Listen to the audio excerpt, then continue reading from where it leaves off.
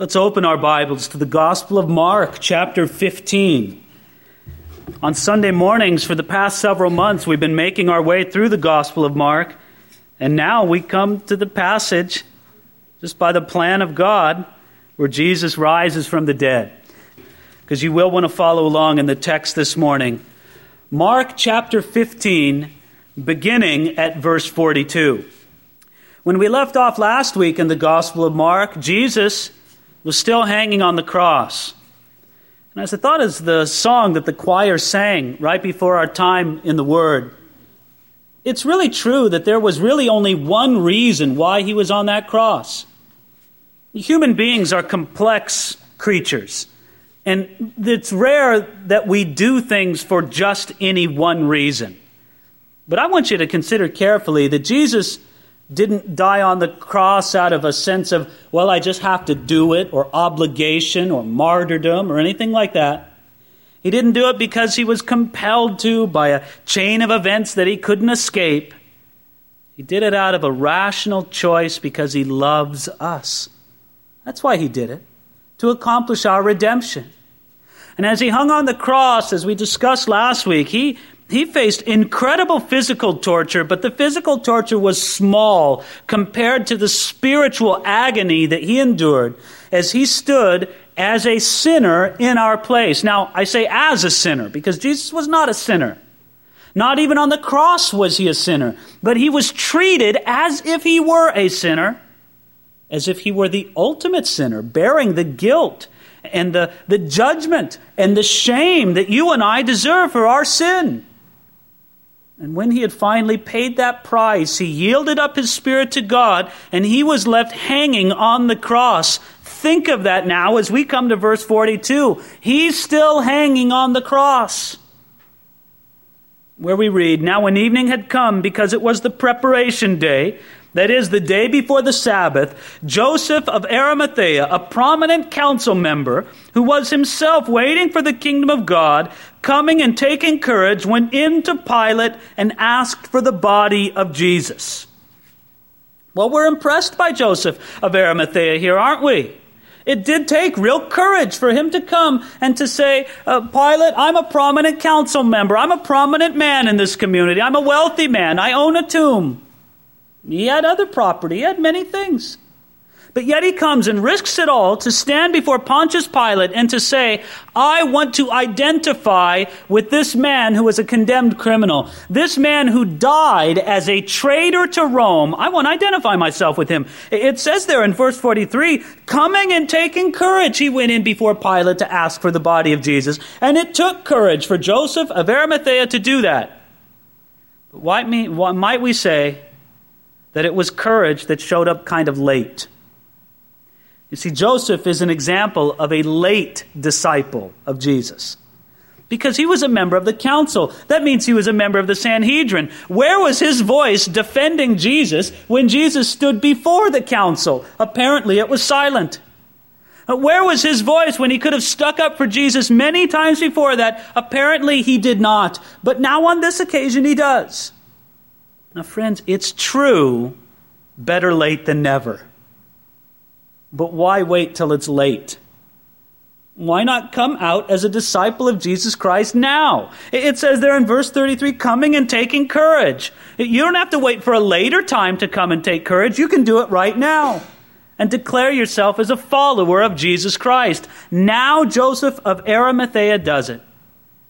And you can do it too. That's a gift that you can give back to God. You can give to him the gift of saying, God, I'm not going to be a late disciple. I'm going to be a disciple of yours right now. So while we look at Joseph and we have mixed feelings, we have admiration, but maybe just a touch of criticism towards him for coming out so late to Jesus. At the same time, we're very happy that he asked Pilate for the body of Jesus. Do you know why? Because it gives us irrefutable proof of one fact. Look at verse 44 and you'll see what I mean. It says, Pilate marveled that he was already dead. And summoning the centurion, he asked him if he had been dead for some time. And when he found out from the centurion, he granted the body to Joseph. Let's get the picture here, folks. Pilate receives this request from Joseph of Arimathea. I want Jesus of Nazareth's body because I want to give it a proper burial. I don't want it to be simply flung into the pit, into the dump that most bodies of crucified criminals, where their bodies are thrown. No, I want something different for this man. He's special. And Pilate says, he's dead already? You see, friends, let's remind ourselves that it was the custom of men in dying on the cross to have their death prolonged through hours and hours of excruciating torture. Jesus was on the cross about 3 hours. And Pilate says, what, he's dead already? It was a logical question because not many men died that quickly on the cross.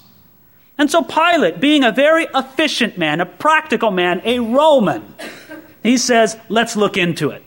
Centurion, go investigate the matter for me. I want it confirmed that Jesus is dead. And the centurion comes back. Now, if we put the centurion up on the witness stand, the lawyer at cross-examination, he wants to know, now, Mr. Centurion, do you have experience in knowing when men die? And then centurion says, I have seen dozens and dozens of men die on the cross. I know when a man is dead on the cross. And the centurion came back to Pilate and said, he's dead. You can give this man his body. Friends, isn't that good for us to know that Jesus really was dead on the cross because it shows us that he really did rise from the dead in resurrection? Oh, every once in a while, guys come up with these crackpot theories. Did you hear one that came out years ago? They called it the swoon theory. Did you ever hear that one? The swoon theory says that Jesus didn't really die on the cross.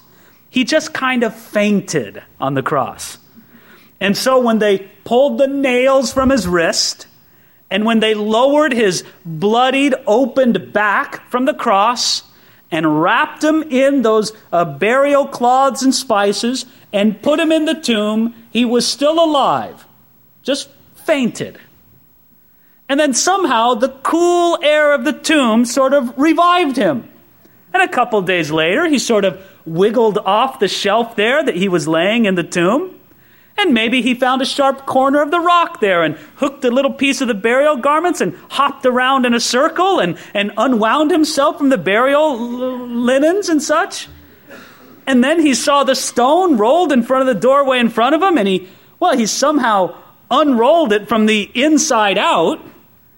And then he probably kung fu kicked the guards on the way out and made his way out. And that's how... Well, friends, the most ridiculous thing in the world. Now, it's ridiculous. Even if you just play out the scenario, it's ridiculous. But the whole matter is that it doesn't even have to go that far because it's a settled matter of history right here. Pilate, the Roman governor, investigated carefully to see whether or not Jesus was dead, and it came back without controversy. That man is dead. The Roman centurion supervising the execution attested to it. And so what did they do once Jesus was dead? After Joseph's conversation with Pilate demonstrated that Jesus was already dead, what happened next? Notice here at verse 46, then he bought fine linen, took him down. You see, he was still on the cross. Took him down and wrapped him in the linen, and he laid him in a tomb which had been hewn out of the rock, and rolled a stone against the door of the tomb. And Mary Magdalene and Mary, the mother of Joseph, observed where he was laid. Oh, can you look at this through the tear-filled eyes of the two Marys? They look on it as a distance, and there they see Joseph and maybe a couple of his servants carrying the body of Jesus into the tomb. How that must have hurt them. They no longer see his face. They no longer see the loving look in the eyes of Jesus. Just his dead body being carried into the tomb. And then the men are in there for a moment as they make the arrangements. And then they see the men walk out of the tomb. And then they roll the stone over the entrance to the tomb. Now, the entrance to a tomb in that day that was carved out of a rocky hillside, the doorway wouldn't have been a proper door. It would have been something about the size of the front of this podium. You know, maybe 3 or 4 feet tall and a foot or two wide. It would have been the kind of thing that you'd have to really scrunch down to get in and out of. It's because it wasn't a bedroom. It was a tomb. They assumed people wouldn't be going in and out very often. And so they would use a round rock, a circular disc-shaped rock, and roll it over the entrance of the tomb. The size of the rock might be the size of, say, like a wagon wheel or something like that. And so they would have it in a channel that was on an incline so that it was easy to roll down. Gravity would help you. But rolling it up was an entirely different matter. And can you imagine how those women felt and how they must have wept when they saw the stone being rolled over the entrance of the tomb, and when it was finally set in place and the Roman guards there put their seal over that stone? They must have felt very empty, very alone in this world. Their Savior, their Lord, their teacher, their master, he was gone and shut up within that tomb. But he hadn't been given a proper burial. You see, time was short on the day when Joseph made the preparations for Jesus' burial, and so they wanted to come back and do it right. And so Joseph left the tomb. I wonder if Pilate didn't think it was strange that a rich and an influential man like Joseph of Arimathea would want to associate with Jesus and would want to give him his tomb. This was an expensive piece of property. This was like having an expensive mausoleum place at Forest Lawn or something, and then a very wealthy man giving it to a condemned criminal. It'd be strange. You would think it was odd. I wonder if Pilate didn't ask Joseph, "Joseph, what are you doing? Why are you giving this expensive tomb to this condemned man?" If he had his wits about him, Joseph could have replied, "Well, it's okay. It's just for a few days." Because that's what we're going to discover here in chapter 16. Now, when the Sabbath was past, Mary Magdalene, Mary, the mother of James, and Salome brought spices that they might come and anoint him. Very early in the morning, on the first day of the week, they came to the tomb when the sun had risen. And they said among themselves, "Who will roll away the stone from the door of the tomb for us?" But when they looked up, they saw that the stone had been rolled away, for it was very large. So you have the scene, don't you? This is the first that they can come and do this work because the Sabbath was over, the night had finished. Now at the first light of Sunday, they come and they say, "We're going to give this body a better burial." And they come bringing more linens and they come bringing more spices. And they say, well, what would they do with the spices? Friends, this wasn't mummification. The Jews didn't practice mummification. If I could put it just in sort of a blunt way, the reason why they brought the spices was simply because it would help the smell of a decomposing body to not be so terrible. And that's why they would load the body with these spices. So they say, look, his body's dead. He's rotting away. Let's come and do the best we can for it. And so they come and they're wondering, well, who's going to roll away the stone for us? You know, they've got some Roman guards there. I bet we can talk them into helping us. They're not going to be threatened by us. We're just a couple of women. And so they can roll away the stone and we can do what we need to do with Jesus' body and we'll leave and they'll roll the stone back and fine. But when they came, they discovered, quite to their surprise, that the stone was rolled away. Now, please get it in your mind that they did not expect to find a resurrected Jesus. These faithful women were expecting to give that body a more proper burial, but the faithful women did not expect to find a resurrected Jesus. This was not wish fulfillment. This was not a hallucination. They came and were totally blown away by the unexpected sight of seeing the stone rolled away already. I want you to remember one thing about that stone that was rolled away. It was not rolled away to let Jesus out. Can you imagine Jesus pacing back and forth in that tomb for 2 days, wondering when the angel is going to come down from heaven and open up that stone so he can get out? That wasn't it at all. No, Jesus could have entered or left that tomb as many times as he wanted in his resurrection body. A material barrier like a wall was no problem for Jesus once he was resurrected. No. The stone was rolled away to let witnesses to the resurrection in, so that they could come in and see that the tomb really was empty. That's where they laid Jesus, and there's nobody there anymore. He's gone. Jesus is risen from the dead. And so the ladies were blown away. The stone was rolled away, and they couldn't help but peek in. And so they looked. Look what happens here. You'll find it here in verse 5, where it says, "And entering the tomb, they saw a young man clothed in a long white robe sitting on the right side." And they were alarmed. Well, you bet they were alarmed. This isn't Jesus. This is a young man. He's in a white robe. They're probably thinking, what have you done with Jesus? Where did you put him? He's not here. Can't you see that we brought the things to give him a more proper burial? Now, the man whom we know to be an angel from other biblical records, from other accounts in the other Gospels, we find that the man said something very important here.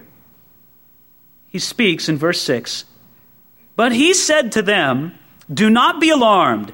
You seek Jesus of Nazareth, who was crucified. He is risen. He is not here. See the place where they laid him." I want you to see that the angel paints a contrast between what Jesus was and what he is. He was crucified, beyond all doubt. That means that he was dead. That means that he died that cruel death on the cross. There's no doubt about it. That's what he was. But look at what he now is. He is risen. Friends, if there's anything I want to communicate to you this morning, it's that contrast between was crucified and is risen. And both of them are absolutely essential foundation stones or pillars for your Christian faith. We must receive from God the understanding of who Jesus was and what he now is. Well, what was he? Well, he was crucified. He died that cruel death on the cross, standing in our place, treated as if he were a guilty sinner in the place of us who really are guilty sinners. He took our sin, and because of what he did, he gives to us his righteousness.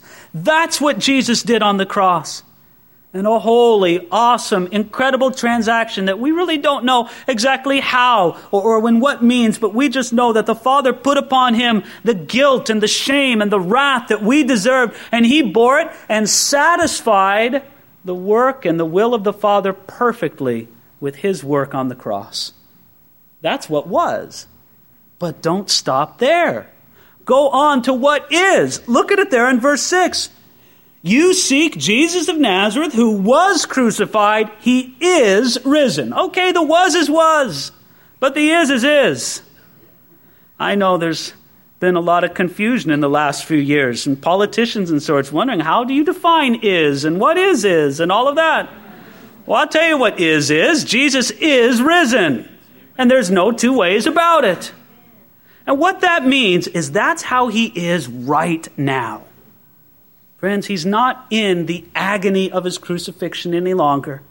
He's in the glory of his resurrection and in his resurrection body. And he's that way right now, enthroned in the heavens, interceding for us and loving his people and directing the work of the body of Christ from his throne in heaven. That's who Jesus is, and that's where he is right now.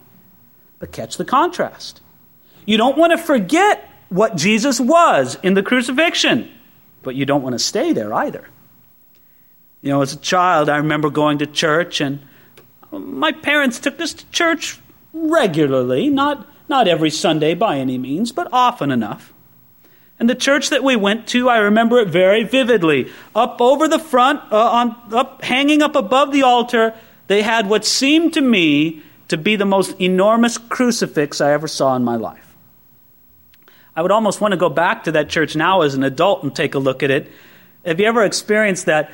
Things that you remember from your childhood as being so huge, you go back to them now and you go, well, that's not so big. It's just because you were looking at it through the eyes of the child. But I remember in my mind looking at this cross. And I can remember the shape and the outline of the wood. And I can remember the sculpture of Jesus hanging on the cross. I can remember how his hands were together with the fingers together, not clenched, not outstretched, but the fingers were set together. It seemed like kind of not real. People don't go around with their fingers together like that often. And I remember the desolate, forlorn look on his face, the very alone and forsaken look on that face. And I remember the gash in his side. It looked huge. It looked like you could fit your whole hand in that bloody gash. And I remember it very well. And friends, I suppose that's accurate enough if you want to remember what Jesus was when he was crucified. But the fact of the matter is, he's not that anymore. He's risen. He's risen in glory. And that's what we need to understand and take into our hearts today. He's still risen. I didn't say resuscitated. Resurrected. There's a big difference, you know. There's many people in the Bible before Jesus who came back from the dead. You have people in the Old Testament, people in the New Testament, people like Lazarus, whom Jesus called forth to come from the tomb. And he said, Lazarus, come forth. And Lazarus came to life again. But friends, that was not resurrection. It was resuscitation. The same body, the same life, the same existence that Lazarus knew before he came out of the tomb once again with. And if you notice, Lazarus, when he came out of the tomb, it's in John chapter 11, he still had his grave clothes on. When Jesus came out of the tomb, he left his grave clothes behind in the tomb. That's because Lazarus was going to use those grave clothes again. Jesus had no use for him ever again because Jesus rose to never die again. Lazarus must be the saddest man in the whole Bible because he had to die twice. But friends, that's not how it is for people who are resurrected. They rise in a body that's definitely connected to the body they had before. Jesus' resurrection body was from his earthly, his body that he walked in on this earth. But friends, it was not exactly the same. Connected beyond any doubt. But it was not exactly the same body because this was a body far surpassing his first body in glory, in honor, in immortality, and in power. As Jesus is enthroned in the heavens, he doesn't ever get tired. He doesn't ever get sleepy. He doesn't ever get weary. And of course, he will never die. And we receive the same kind of resurrection bodies when we will be risen from the dead. I want you to notice that the angel didn't only tell the ladies about this contrast between Jesus was crucified and is risen, but look again at verse 6. It says, he is not here. See the place where they laid him. Now let's remember that the actual event of Jesus' crucifixion is nowhere recorded for us in the Scriptures. We don't know what it was like. I mean, did it happen with a fantastic flash of light?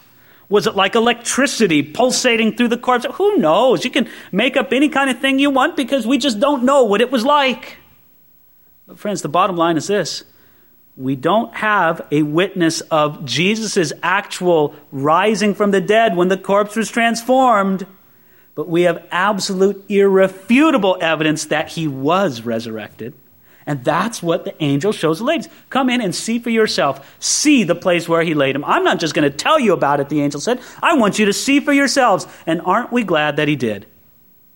Aren't we glad that we have eyewitnesses to the truth of the resurrection?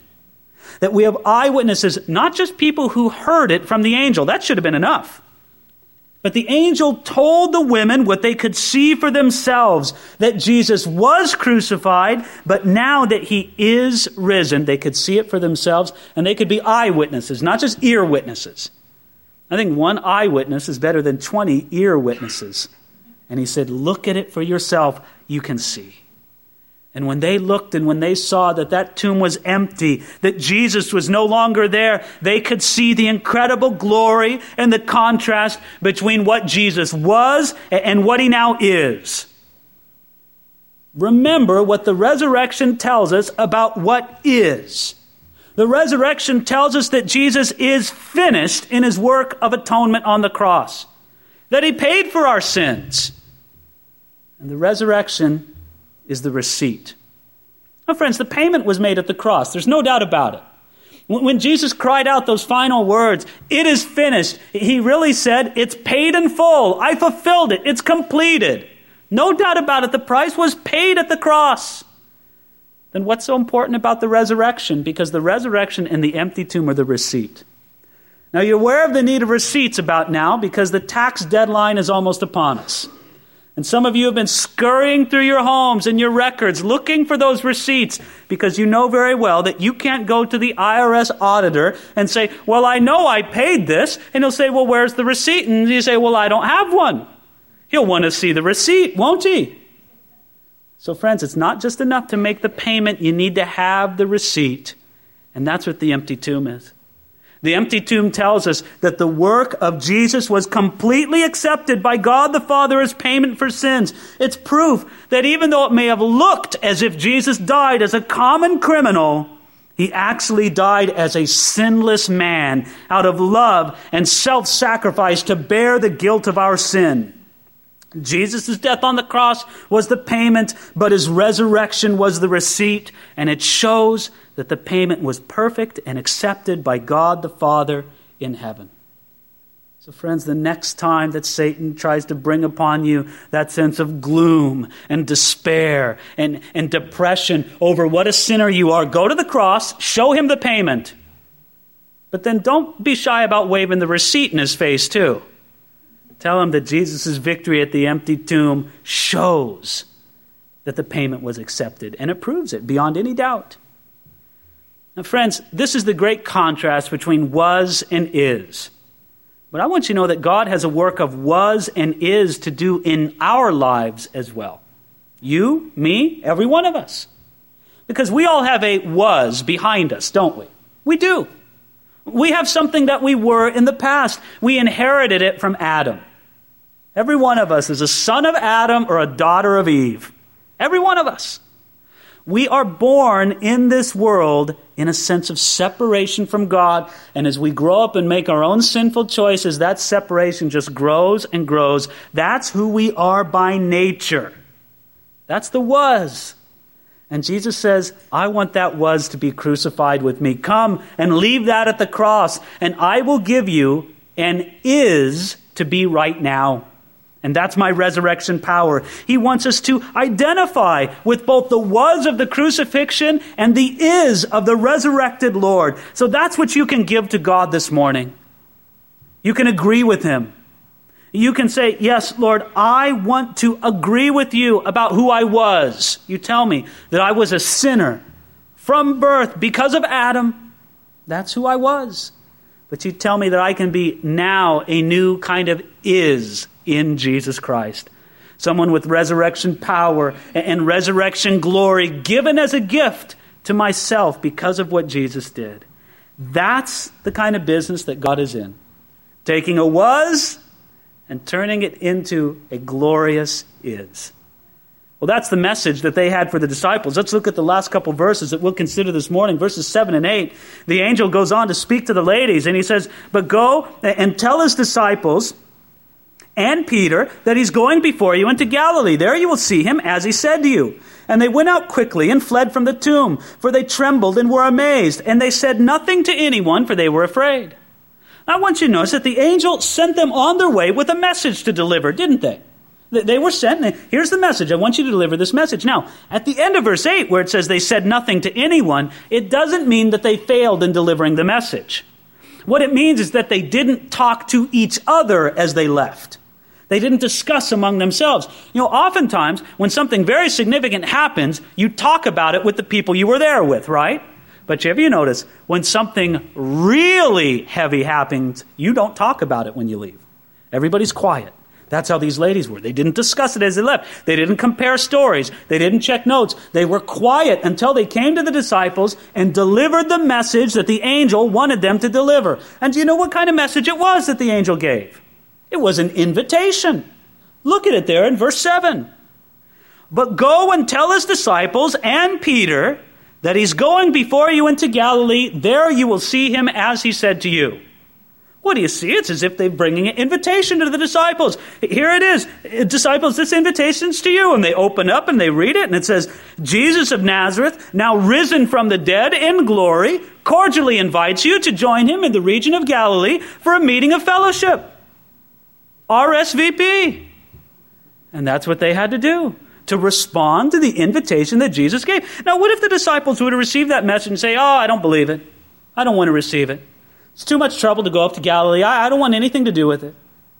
Friends, I'm bold enough to believe that God is still giving out those invitations. That the risen Jesus this morning is handing you an invitation. And he says, I want you to join me and to live the rest of your life together with me. You open up the invitation, and there it is. You could read it right in front of you. And it says, Jesus of Nazareth, the risen Lord of glory, cordially invites you to spend the rest of your life with him. RSVP. You have to respond to that invitation. It's been mailed to you. You have it right there in front of you.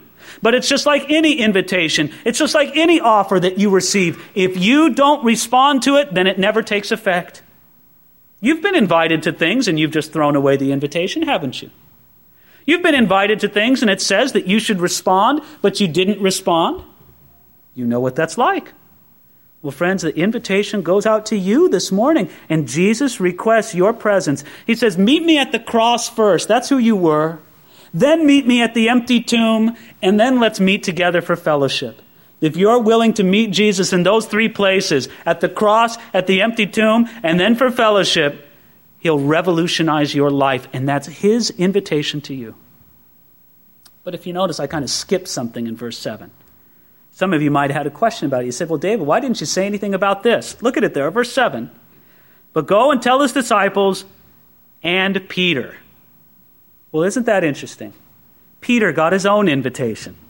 There's one for the rest of the disciples, and then the ladies say, oh, wait a minute, there's one more invitation. It's a special one. Peter, it's just for you. Now, some commentators look at that and they say, well, he says, tell his disciples and Peter, because Peter wasn't even really a disciple anymore. He had forsaken Jesus so badly. No, that's not it. You know why he gave the special invitation to Peter. He did it because Peter had a special need. Peter needed a special hope. Peter needed a special restoration. Peter needed a special word of love from Jesus. And Jesus has it for the one who has denied him the most. Friends, I'm absolutely certain that God sends out a general invitation to every one of us. And he says, come, meet me here at the cross, then at the empty tomb, then for fellowship. Come unto me, all you who labor and are heavy laden, and I'll give you rest. That's the general invitation. It goes out to every one of us. But maybe Jesus has some special invitations here this morning. It has your name on it. Because maybe you've denied your Lord. Maybe you've turned your back on him in some way or another. Perhaps you're a believer here this morning and you used to have a walk with the Lord, but you've just plain left it. You're kind of like Peter. And you don't know what you're doing anymore. And you're here on Easter Sunday morning because, well, after all, you are a Christian, and Christians do go to church on Sunday, and you're not a pagan, for heaven's sakes. But you look at yourself, and you're an awful lot like Peter. I want you to know that the Lord brings to you a special, it's personalized for your name. He says, I want you to know that I have a special restoration for you this morning, a special time of bringing you back. I want to seal your pardon by inviting you to myself. So here's the invitation that God lays before you. What will you do with it? I think God wants you to hand out these invitations to other people, don't you? But he wants you to receive it first. And maybe if there's that special invitation with your name on it, that invitation to restoration, take it and open it and respond to it this morning. I'm going to pray right now, and as I pray, the choir's going to come back up, and they're going to give us another time of ministry and song. As they do that, I want you to think about how you're going to respond to the invitation that Jesus offers you. Let's pray right now. Father, thank you for the power and the goodness and the grace of Jesus. Thank you for the invitation. First of all, the one that you give to everybody, God. And say that you want to meet us and bring us salvation and fellowship with us. But Lord, we thank you also for the invitation that you give to restoration. We pray that we'd respond to it, and that this work of what Jesus was and what he now is, that, Lord, it would be real in our lives as we identify in him. Speak to us, Lord, now, and speak to our hearts as we meditate on this song in Jesus' name. Amen.